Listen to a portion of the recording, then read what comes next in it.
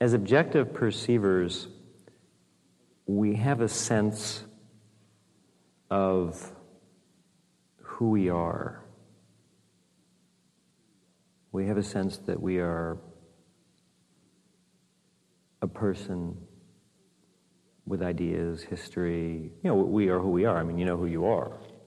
You are whoever you happen to be. However you see yourself is how you are. That's all it is. And we have a sense, unless you've been involved with metaphysics for a long time, unless you've been practicing Buddhism for a long time, and not just in time, but I mean, you've done something with the practice, you've evolved. But until that has happened, we have a sense that we choose to do what we do in life. We have a definitive sense that, well, I've chosen to do this.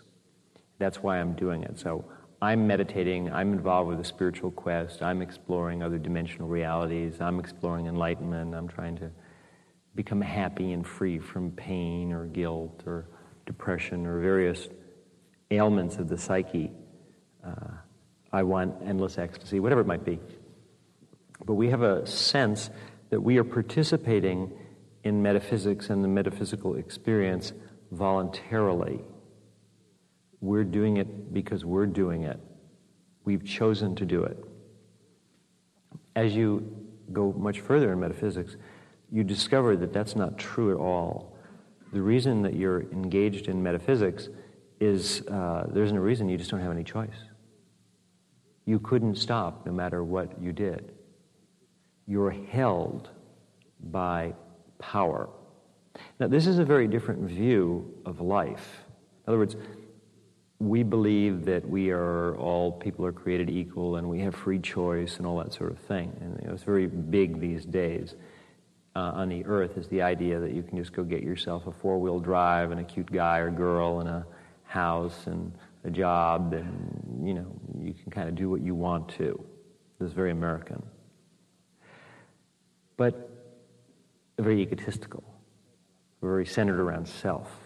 And I like independence, and I like that idea. But to be honest with you, in metaphysics, we see, as metaphysicians, we perceive that it isn't really we who ever decide anything. It's power that decides things. It's power, if I can enter into the world of the American Indians just a little bit here. We believe that there's a force that binds life together. There's something that makes everything what it is, and we call it power. In Buddhism, I guess we'd call it karma. But let's be American Indians for a minute, since we're in America. They were here first. Power. Power binds us to something. You see two people together, they're in a relationship. They don't like each other. They're bored with each other. Why do they stay together? Well, they'll say, well, because, God, I wouldn't know what else to do. I really don't want to meet someone else. It's inconvenient. We have children, whatever it is. But it's really power that holds those people together. And when the designs of power change, those people will separate, and there's nothing they can do in the meantime about it. There's not a thing they can do. Nothing. Zero.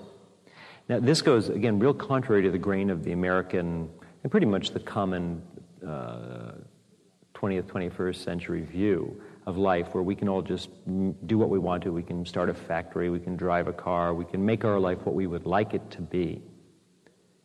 But the ancients believed that that isn't true. Within a certain framework, within certain parameters, there is free choice. But the parameters, we have no choice about. Where we're born, the conditions, we don't choose that, it just happens. And beyond that, we just think we're choosing. But there's a power that brings us to things. And there's a power that lets us move away from things, from people, places, experiences. And so what you learn to do in metaphysics is to accept. It's a tough one.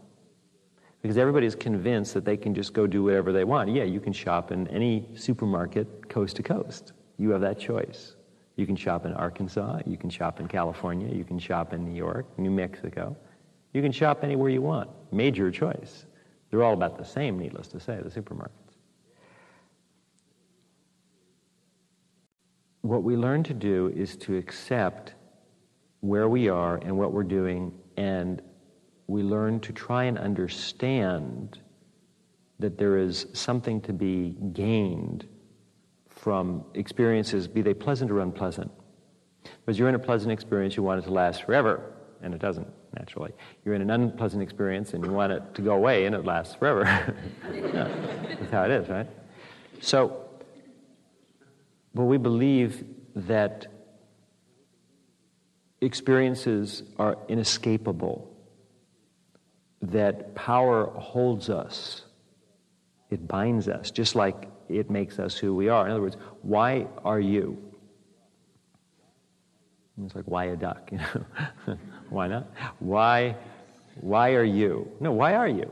Why? I mean, that's the first metaphysical question you're supposed to ask the great guru. If you're meeting, you go, oh, great guru. It's the BC syndrome, you know. BC comics, they have these little great guru comics once in a while. And they climb to the top of the mountain, and the guru's up there. They always call them great gurus. Says, oh, great guru, you know, what is the meaning of life? That sort of thing, you know. The first question you're supposed to ask anybody, if you ever meet anybody who's far up, is, why am I? Not who.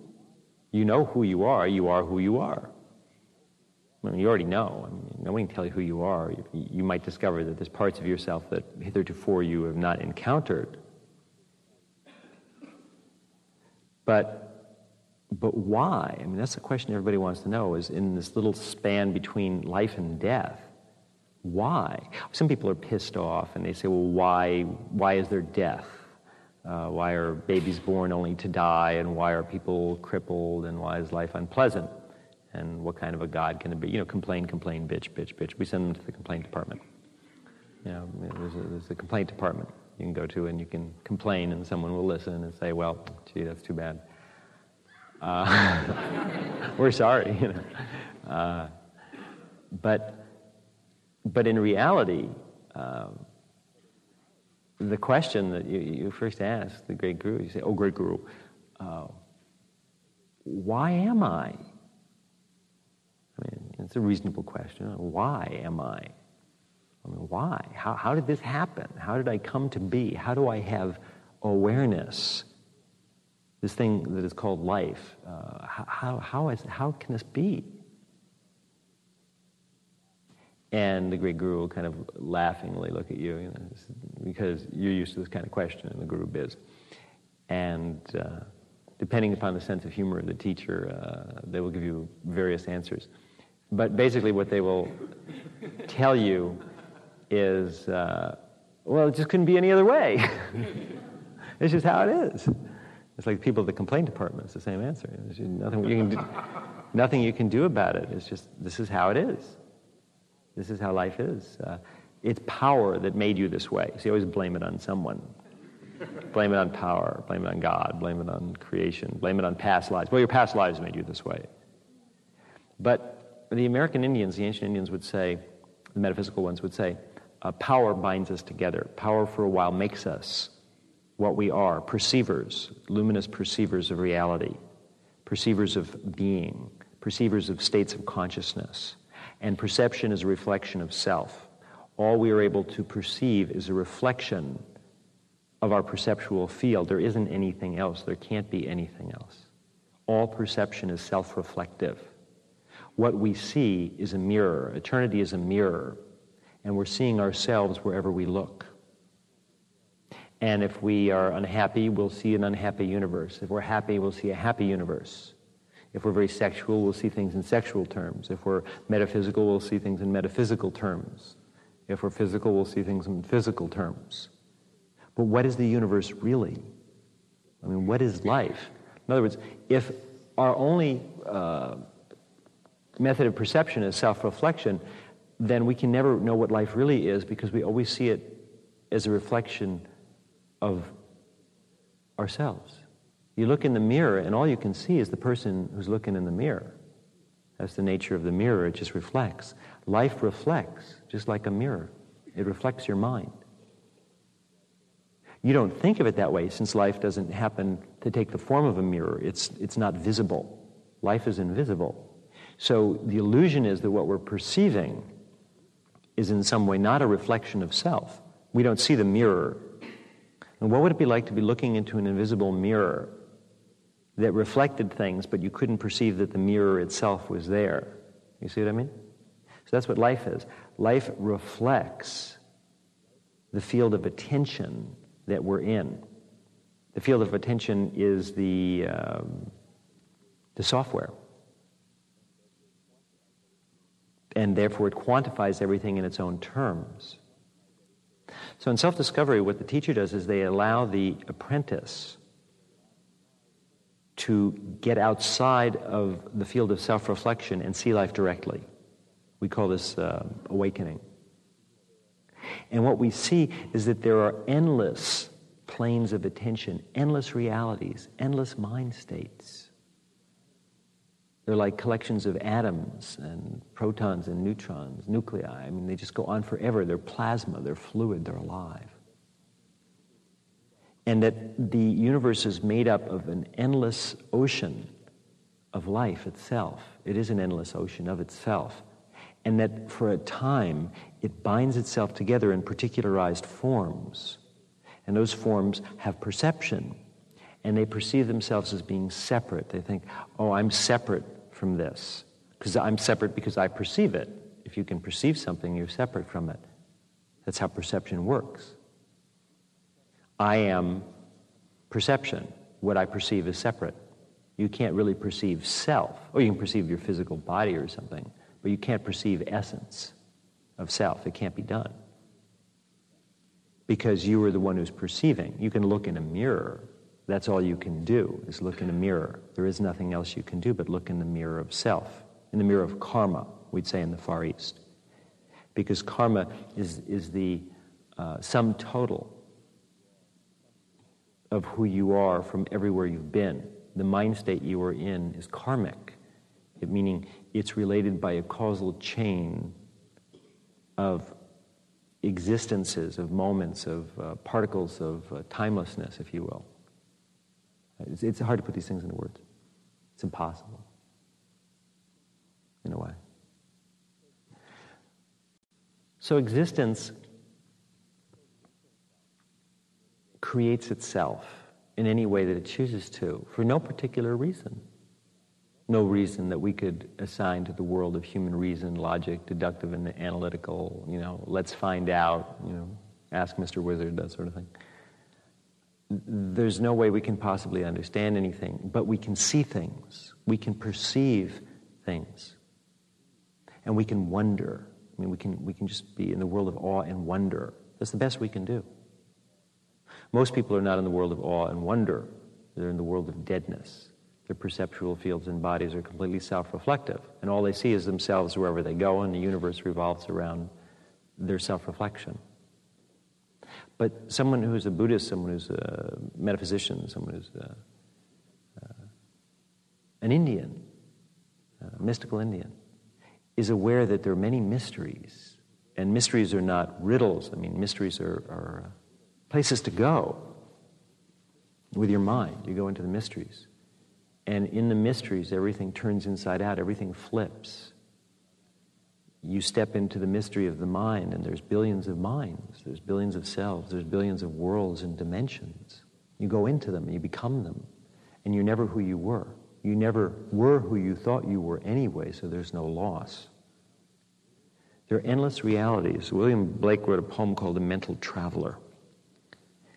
And that's really kind of what we are. We're just a mind that travels. We travel through perception. And we just perceive ourselves in variant forms and variant conditions forever.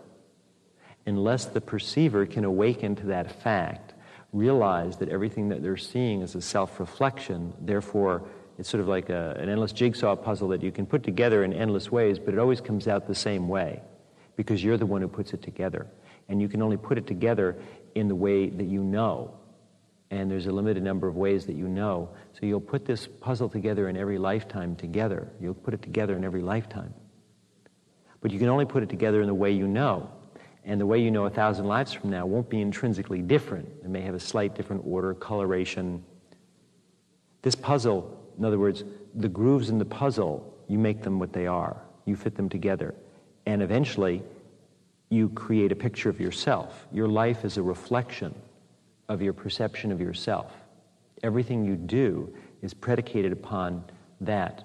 And as a person matures and we say they get their life together, that simply means that their self-reflection has become more complete, to the point where it strangles you. You get your life together, so you've got the house you want, you've got the car you want, you've got the job, you've got the family, you've got the body, the money. When you've got it all, you're completely fucked. Because what you've done is mirror yourself in physical form. You've trapped yourself in your self-reflection, which is why it's boring, you see? So what people do, in other words, life is just masturbation, in a sense, mentally. What people do is they just create a world out of their self-reflection, and then they wonder why they're not happy. The illusion of happiness is that if I can only create my self-reflection, I'll be happy. But anyone who's really done it, anyone who's able to create a self-reflection, knows that it doesn't make you happy. It's terrible, because once you've done it, once you get everything you want, and it doesn't make you happy, the illusion that happiness will come when you pull it all together fades, and you are left with a situation of unhappiness. In other words, what keeps us going is the belief that tomorrow will be different, but suppose it won't be. Well, it won't be. No life will be different. Eternity isn't different if it's always just a self-reflection. Death does not end self-reflection, it just changes it in an incremental way. But in the next life, the aggregate of the self reassembles, and we are pretty much who we were. So metaphysics is the study of how to shift the self, how to get outside of the self-reflection, and to just gaze with awe and wonder at the countless universes, the countless celestial radiances of mind, of life, of enlightenment, nirvana, God, whatever you want to call it, power. All the universes are bound together by a web, a matrix, which is our perception. And our perception actually has colors, it has bands. We call them bands of attention. And as we go deeper and deeper into the world of meditation, we're able to travel along the luminous bands, just like you travel along a highway or a road. And we're able to follow them into far-flung realities of mind. Not just, I don't mean cellular constructs of the human brain, but I mean the dimensional realities of infinity, which are endless and numberless. The days of infinity are endless. Its hours cannot be counted or found on a clock. There is no direction. There is no north, south, or east, or west. These are just concepts. Infinity is forever, everywhere, all at once. And that's all there is. So we climb outside of the field of self-reflection, just a little. If you go too far, it'll blow your mind. It's strong out there. If you go out too far beyond the bounds of attention, there are things in the universe, in the universes of mind, in the inner worlds, that it's best sometimes not to deal with unless you're very, very far along. In other words, you can go into the flux of the universe, we call it paranirvana, where things become what they are, like this moment that we're sharing together right now. There's a place this moment comes from, where it's made, actually. It's like a big factory where they make moments, where they make realities, where they make infinities. You can go in there and you can turn into the flux and throw yourself back into it and come out somewhere else. It's like warp drive, in Star Trek. You just snap it through warp drive and you come out in a different part of the universe. But that's too much for some people.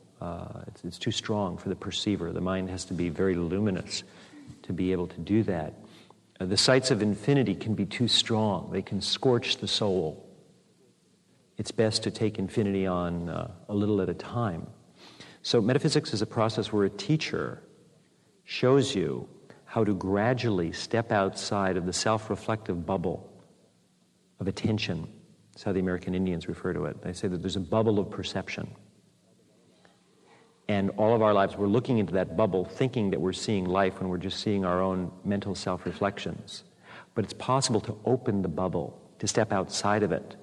And for a brief moment, the luminous perceiver who's within the bubble, who's always thought they've been seeing life directly, not realizing everything is a self-reflection, steps outside of the bubble. and they look outside and they see forever. And that reorders us. It so changes us. It's startling that it causes the luminous perceiver to run like hell back into the bubble and close it up and, batten the hatches down and seal it with super glue and anything you can get your hands on and say, no way, Jose. I want everything that's familiar, my life, my world, my body, time, space. I need these things. I don't exist. I'm not even anything. When you get out there real far, boy, and what the luminous perceiver thought was far was like, 2 inches. It's like in Beetlejuice when they open the door and they step outside and suddenly they're in the world of the sandworms. And, they've stepped outside maybe 1.5 feet past the door. But in this other dimensional reality, it appears that they're going on forever. And they think they've been out there for maybe,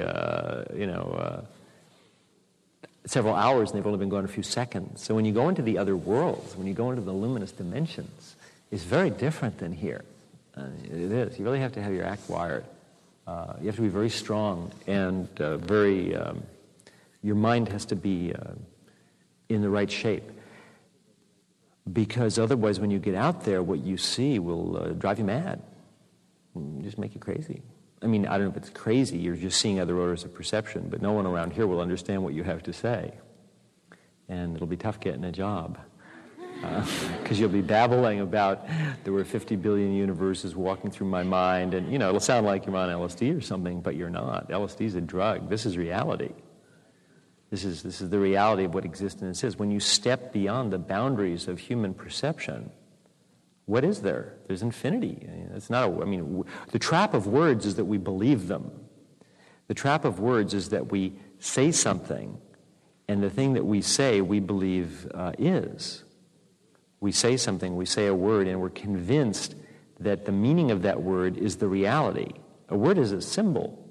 So the word infinity, the trap of the word infinity is that when I say infinity, you already know what that means. Therefore, you'll never know what it means because you will let it go at the understanding of the word that you currently have. Is that right? Because you know what that word means. You have a concept all worked out. You have a file inside your mind for that word. And when I say the word, you just look at the file. And I could say the word now, I could say it a year from now, you'll just look at the file. The only thing that can happen is experience can change that. I can say the word Africa. And if you've not been there, you've got a file for Africa. So you will look at the Africa file, jungle, I've seen some movies, Tarzan, elephants, South Africa, different ideas might come to mind. You've got a file with various, data on South Africa, East Africa, North Africa, West Africa. But if you got on a plane tomorrow and you actually went to Africa and you spent several months trekking around Africa and you came back and I said the word Africa to you, you would pull out a different file. So the trap of words is that we're content with them. Words are the death of metaphysics. But the funny thing is we use words in the teaching of metaphysics. It's one of those weird contradictions. So the trap of words is when someone says meditation, let's have a great meditation, or the word enlightenment. We have already preconceived what that means. We're very certain we know what enlightenment is. Therefore, there's no need to go any further. So when I say, well, God, there's countless dimensions and universes and infinities, you go, oh, right, okay, got it. You just real quickly, we whip out all those files for those words. We look at them and go, got it, got the reference point, check the map, yep, okay, infinities, worlds, sure. And you don't have any idea what I'm talking about. You haven't been to Africa. I'm talking about existent reality beyond your self-reflection. Beyond your self-reflection, it's not a physical place you have to go to. Beyond your self-reflection is eternity. In other words, it is the mind that weaves the dream of life that convinces us that what we see is what is apparent and what is real, and that there's nothing else outside of our perception. But I can assure you, as a practitioner of Buddhism, that there are 10,000 states of mind at least, give or take a few billion, which can be seen and experienced and known, and each one goes on forever. And in each one, you're something else. Forever. So metaphysics is a process where we go on journeys. We travel. We're mental travelers. We travel step by step, not too far, too fast. Step by step, we travel into other dimensions of mind. And gradually we gain new orders, new understandings of what life is and what we are. We have an awakening where we see that we are, oh gosh, I couldn't tell you. There are no words for it. If I give you words, you'll be satisfied with those words, and you'll think, oh, well, I understand that now. I don't have to go do that. I understand. I can appreciate intellectually what he said. You have no idea what I'm talking about. It's like the desert, you know. We were talking about the desert earlier, and I was describing, metaphysical adventures in the desert that we have when we go to the desert to meditate. And, immediately, if you haven't been there, you pull up the word desert and, look it up. Oh, yes, cactus and shrubs and, that sort of thing. And you don't know what I'm talking about. The occult experiences that I had in the desert where the universe collapses in upon itself and billions of realities spill out through a giant hole called reality. It changes your awareness of things. So metaphysics is a process whereby we awaken step by step to larger understandings of existence. And those larger understandings of existence change our self-reflection. This is the key. They change our self-reflection. And that self-reflection is important because the self-reflection is sanity. The self-reflection is the ability to function in time and space. It is the function of memory. It is the function of choice. But the thing that creates that self-reflection, the thing that holds it together, is power. Power makes it that way.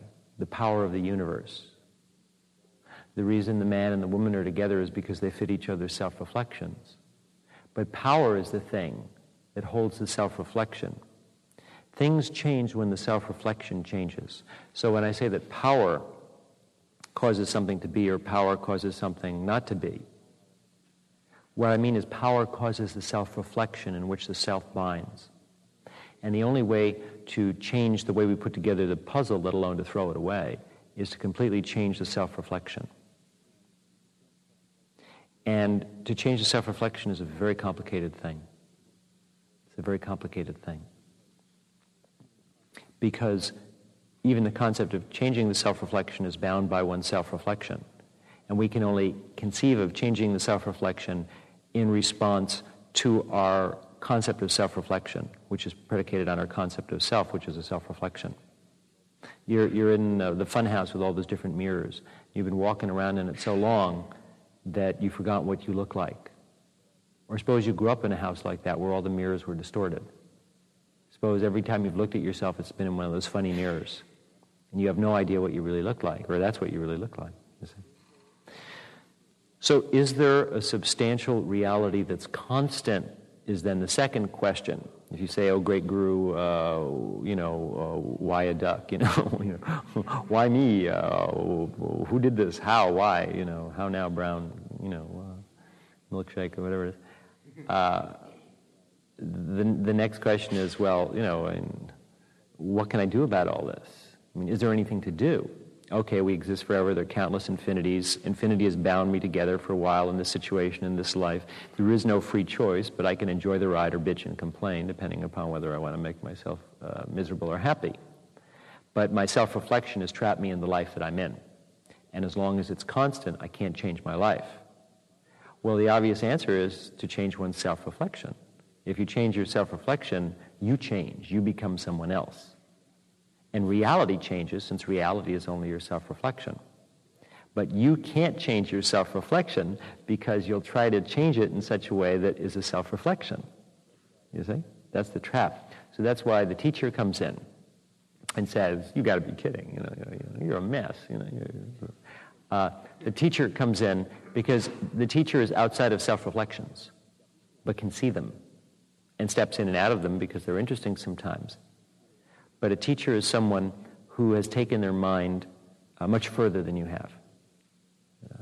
They've gone into the void further. They've seen the luminous realities. No one's seen them all.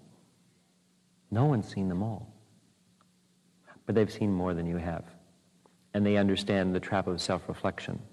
So what the teacher does is gradually, over a period of time, really over a period of years, enables the being to change their self-reflection by compacting their life, strengthening it, getting all the junk out of it, learning to be happy, free, and strong, and then gradually, again I use the word gradually,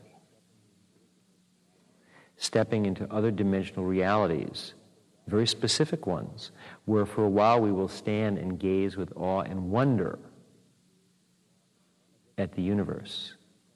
It's like looking at the sun. You can glance up at it, but if you look too long, you'll go blind. Even though it gives us light and we couldn't see without it, it's one of those funny contradictions. Look at the thing that allows you to see and you'll go blind. So that's how infinity is. You can't look at it for too long or you dissolve. The bands of your attention break.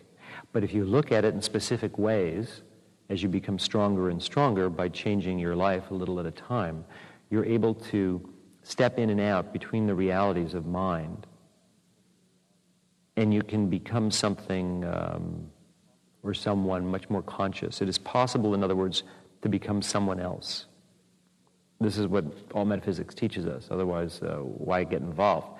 Metaphysics is not religion. Religion just is the complaint department, where you go and complain and someone says to you, that's too bad. You see, that's religion. Or they tell you what you want to hear. There is hope. There's anything you want. You put some money in the basket, we'll tell you anything you want to hear. But all our complaints and all our hopes are based upon who we are. But if we can change who we are, not just to being another human being who's sort of in another crappy situation and we're just exchanging one crappy situation for another, but if we can change who we are as a perceiver, if we can go beyond the human level to the divine, if we can have a mind like God's, you see, that's worth doing. God's mind is endless. It reflects all realities. It is all realities and beyond them. So enlightenment means having a mind like God's. It means your mind is God's mind. It doesn't mean you are God. That's rather an objectification of the foul word God, where you just become the president of the company as opposed to somebody who, works on the line stacking boxes. You become the CEO. You're God. You can tell people what to do. You make more money. Live in a bigger house. That's God.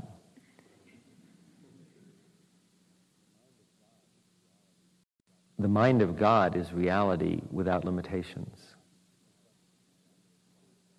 Perception not limited to its own field. That's what we call enlightenment.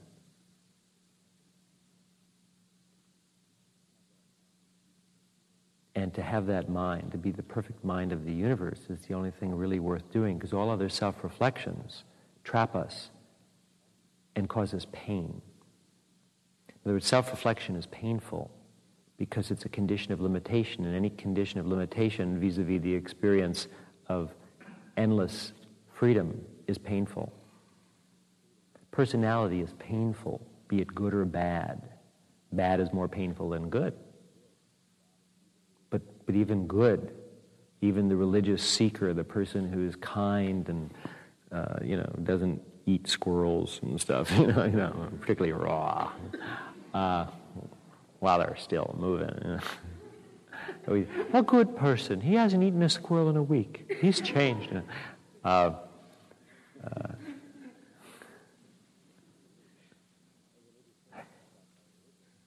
religious person is trapped by religion. A perfect person is trapped by perfection. An occultist is trapped by the occult. A human is trapped by the human. A squirrel is trapped by squirrel traps. There's always something trying to eat you. That's what I figure. So, the mind of God is our topic always in the world of Buddhist mind. The world of Buddhist mind is in its more advanced stages, as we like to call them, because we like to think well of ourselves and consider ourselves to be advanced. In the advanced stages, we go beyond time, space, life, death, and Newsweek. We experience, we play in the infinities of mind. We gain a level of control of our mind so we can dissolve the mind and bring it back and forth between different dimensional realities, reshaping the mind from moment to moment, not as a subjective thing that's out there. It's not a carving that we're making, but we ourselves are transmuting the reality of our perceptual field. And there are endless, beautiful, and perfect universes, and there's some that are also pretty gross, that you can spin your mind through, and your mind becomes those universes. Or you can go beyond universes to paranirvana, to the dissolution, where there's no beginning, end, or field of perception other than the universal field of perception, which again is one of those words, file words that you're going to get trapped in. Now you think you're going to understand what I mean, when in fact all you understand are what the words mean. What I mean has nothing to do with words. I'm talking about experiences, hardcore, hands-on reality. And you're talking about words, and they're two different things. So the trap of words is that we're convinced that we understand. If we're convinced that we understand, we'll stop with understanding. There's no need to go further. Why go further? Well, I understand what you've said. That implies that I don't have to do any more since I've understood. So you go and see the great Buddhist teacher and the great Buddhist teacher, or the not-so-great Buddhist teacher, or the downright lousy Buddhist teacher. That's me, downright lousy Buddhist teacher, says something, and now, oh yes, I've understood. So now you are morally obliged to do absolutely nothing. Since you've understood, the lesson is complete. All you've understood are some words, which have nothing to do with what the man was alluding to, which is that there are countless infinities that exist forever inside your mind, and that your mind is countless infinities, but you're trapped in a tiny little self-reflection. You're standing in a closet. You've been in it so long that you can't remember that there's anything else, where there's a huge house with lots of rooms, and there's lands outside the house, and planets, and universes, and creations, and there's all kinds of things. But your self-reflection is a little closet, and you've been in it for a long time. And you explore the closet over and over. And there's a sense of newness when you turn from one wall to another, since you haven't seen that wall for a little while. And you call that the new. But you're just going around and around in the same old closet. In every life, it's the same old closet. A few different things hanging in it. But it's really the same old closet. Sometimes a little bigger, because your self-reflection brings you into the same incarnation. What is incarnation? Incarnation is self-reflection. The way that the universe we're in is constructed is a reflection of ourselves. We pick the dimension according to our self-reflection. Why is all this? Why a duck? It's just because it's that way. But, in other words, I can't give you a very good answer. I could give you an answer that'll placate you, and then you'll look no further. I'd rather frustrate you. And maybe you'll inquire beyond words. None of this has anything to do with words. They're only experiences. But words can buoy up experiences, and words are part of reality that we deal with.